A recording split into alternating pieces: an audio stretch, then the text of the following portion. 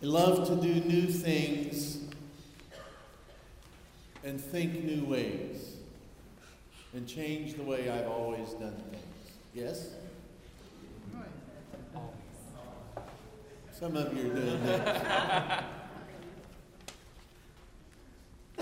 Friday, I went fishing.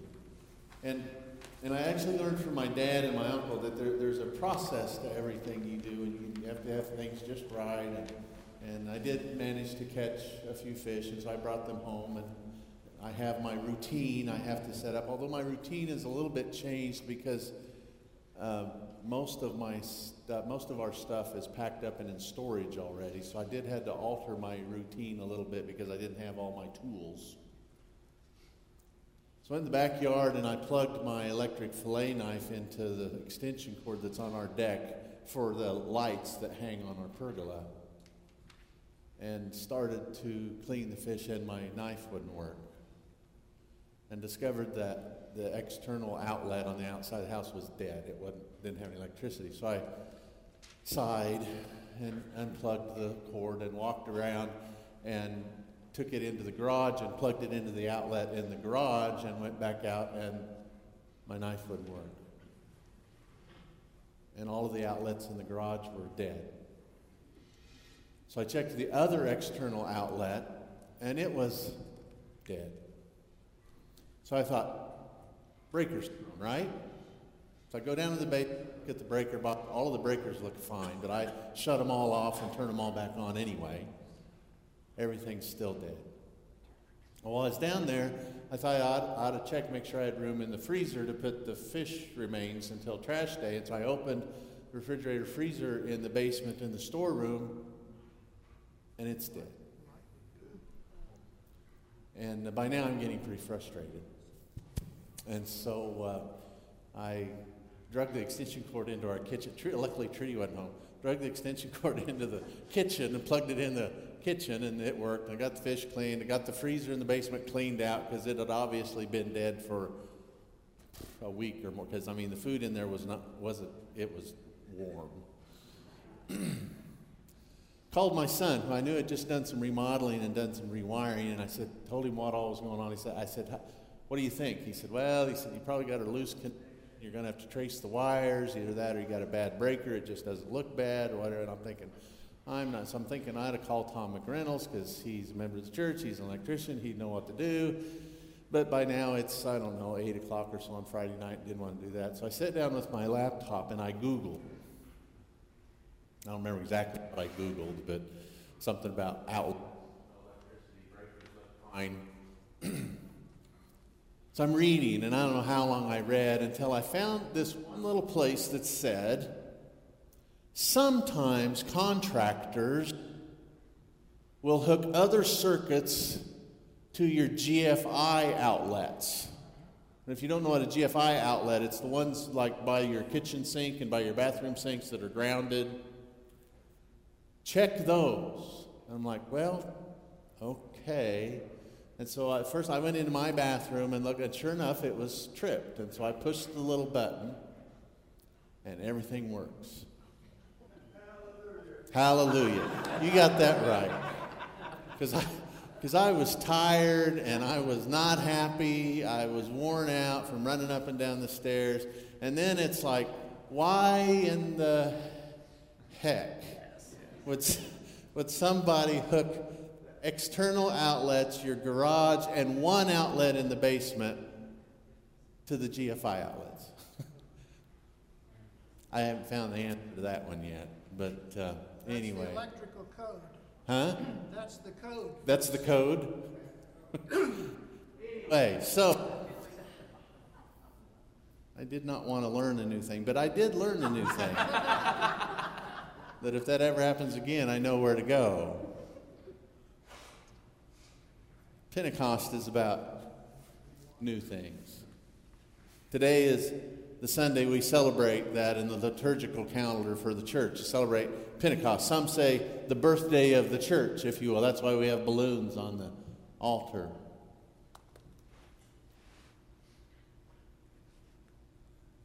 My clicker isn't working. There it did. I thought it was going to be a really short sermon. Or I was going to ramble on for a long time. Some of us recall the story from the book of Acts about the disciples gathered in a room, and there was this sound like a rushing wind, we're told, and the Spirit, like tongues of fire, appear and rest on the heads of those gathered, and they begin to speak in various languages.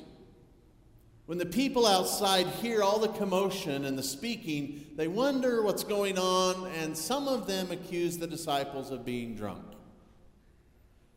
Peter then stands up and says, we're not drunk. We are inspired by the Spirit to remind the people that God is still at work. Young and old, male and female will prophesy and bring the good news of God's love and justice to the world through this event. It's a birthday party. The church is being born. Break out the balloons, the wine, the party hats, the cake, the donuts. A 2,000-year-old birthday party.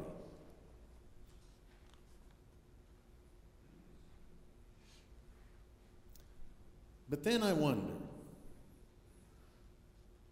is the church too tired? Is the church too worn out? Has the church finally become irrelevant, out of touch, stuck in its stale and ineffectual dogmas and doctrines, stuck on life support, if you will, and no one has the ability, the courage, the compassion to pull the plug? I look at the state of the church as a whole across our nation and world, and I wonder these things. I hear the voices of some of my colleagues and others who say, what the church needs is an old-fashioned revival. We need to get back to the way things used to be. Back to when the church was new and fresh and just getting started, when preachers and lay folks were on fire with the Spirit like that first Pentecost, and the sounds of the rushing winds and the visions of flames and the sounds of diverse languages were the norm. We need a good dose of that old-time religion. The problem with that, at least for me, is those who often long for, yearn for the way things used to be, the ones who want a revival of the church and a fresh outpouring of the Spirit, will often tell you exactly what the Spirit will look like and exactly where it will take us, which is not necessarily a new thing. But rather, perhaps it's just keeping the church on life support a little longer as we tell it what it should say and what it should do and who it should be. The church longs for the way things were in the heyday, the grand old days, the good old days, when we knew exactly what we believed, how we were to behave, and what we were to do. Life and faith were simplistic. Those days of that cliche of the Bible says it, I believe it, and that settles it, was the mantra.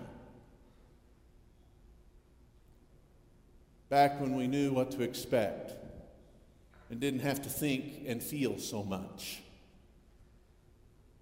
Maybe that's what we need to do. So we sit by the bedside of the church and we listen to the hum of the systems and we wait for a miracle revival to bring it back. But nothing seems to be happening. And sometimes, it even seems to be getting worse. More disconnected, more unresponsive, more distant. As I was pondering the church these past couple of weeks in the context of this slide, it made me think of a movie some years ago. Some of you may have seen it, The Sixth Sense. It's one of my favorite movies. It's the story of a successful psychiatrist who's trying to help a young boy who sees ghosts. And the life of the psychiatrist seems disconnected, and his family is distant and unresponsive. And there's just something not right, and he can't put his finger on it. It feels like he's just going through the motions and not much success at anything until the very end when he discovers He's dead. He just doesn't know it. And I wonder, maybe for all intents and purposes, the church is dead. And it just doesn't know it yet. Today we celebrate the birthday of the church. And there are days when I wonder if maybe it's too late. You've probably noticed by now I did not use the passage from Acts, the traditional reading for Pentecost Sunday today. I used the Hebrew scripture reading for this Sunday, the reading from Ezekiel in the Valley of the Dry Bones. I used it because it's the starker image of death. Pondering perhaps, is this where the church is? Dead, dry, piled up, and deserted. Unknowingly gone. Irrelevant. I use this reading because it's a national story. It's not about individual resurrection. It's a national problem. It's a story of not only the faith, but of a people. And as I pondered the image of the dry bones of the people of Israel for Ezekiel, I had to ask myself, is the church dead and it just doesn't know it yet? The church is certainly tired, certainly tattered. And as I look across the landscape of the church of our nation, I have considered the church is dead. Because the church is dead when it participates and remains silent in the demonization of the poor and the programs of social uplift helping feed and clothe God's children. The church is dead when it participates and remains silent in the dehumanizing of immigrants and the separating of mothers and fathers from children through deportation and punishes children whose parents choose to escape torturous conditions. The church is dead when it claims it loves all and includes all and continues to deny LGBTQ persons full access into its life. The church is dead when it ignores the cries of those who are incarcerated unjustly and without recourse. The church is dead when it refuses to stand for full equality of women, both within its institutions and society. The church is dead when it categorically proclaims those who disagree with its doctrines and dogmas are destined for a hell of God's choosing. The church is dead when it turns a blind eye and remains silent to the sins of its nation and buys into partisan politics. The church is dead when it does not speak up in defense of our school children because of its love of guns. The church is dead when it participates and remains silent, consciously and unconsciously, in the evil of racism. It's dead when it says everyone should speak English when Pentecost is a testimony against such things. It's dead when it would rather split over who it can keep out rather than finding a place for everyone. The church is dead when it would rather cater to its membership than serve its community. It's dead when it's more worried about how things have always been done rather than dreaming about how to embrace new ideas. It's dead when it gives up on being the prophetic voice of change. It's dead when it would rather look back on old dry bones of past ideas, past days, past preachers, past teachers, past unrealized dreams. The church is dead when it refuses to listen to new leadership and new innovations and new ways. The church is dead when it's more focused on surviving than it is thriving. Maybe the church is dead.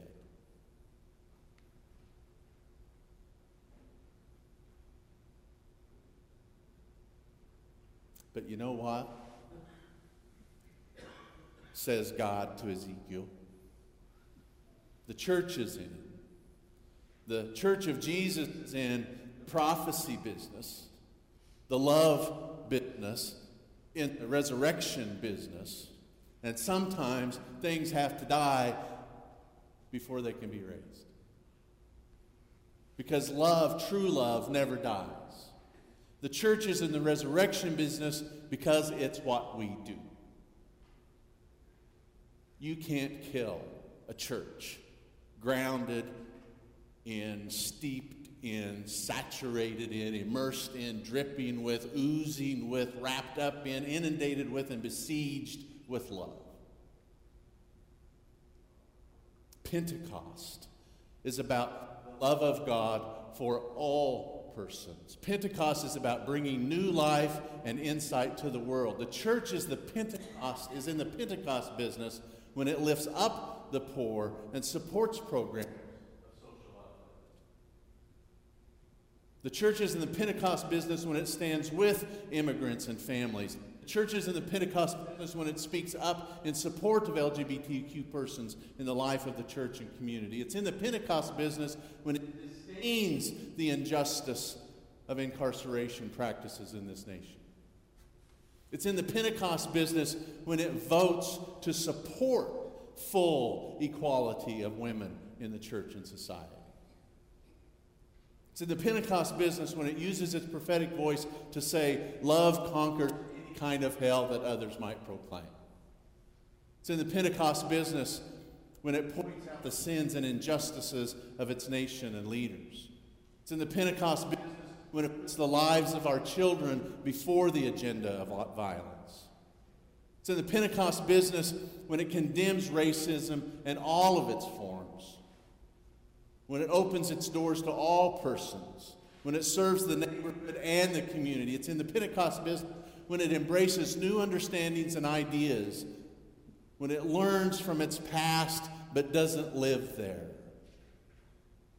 It's in the Pentecost business when it finds the prophetic voice of justice, compassion, welcome, life, and love. It's in the Pentecost business when it's inspired by the Spirit to remind the people that God is still at work and love is the way. The church, or portions of it as we have known it, the church, or portions of it as we know it, may be in its last throes of death or worse.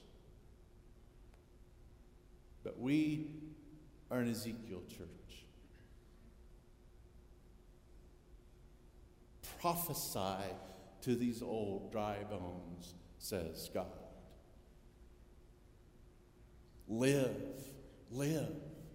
and love, for it is the power of love that will renew and resurrect the best of what is to come.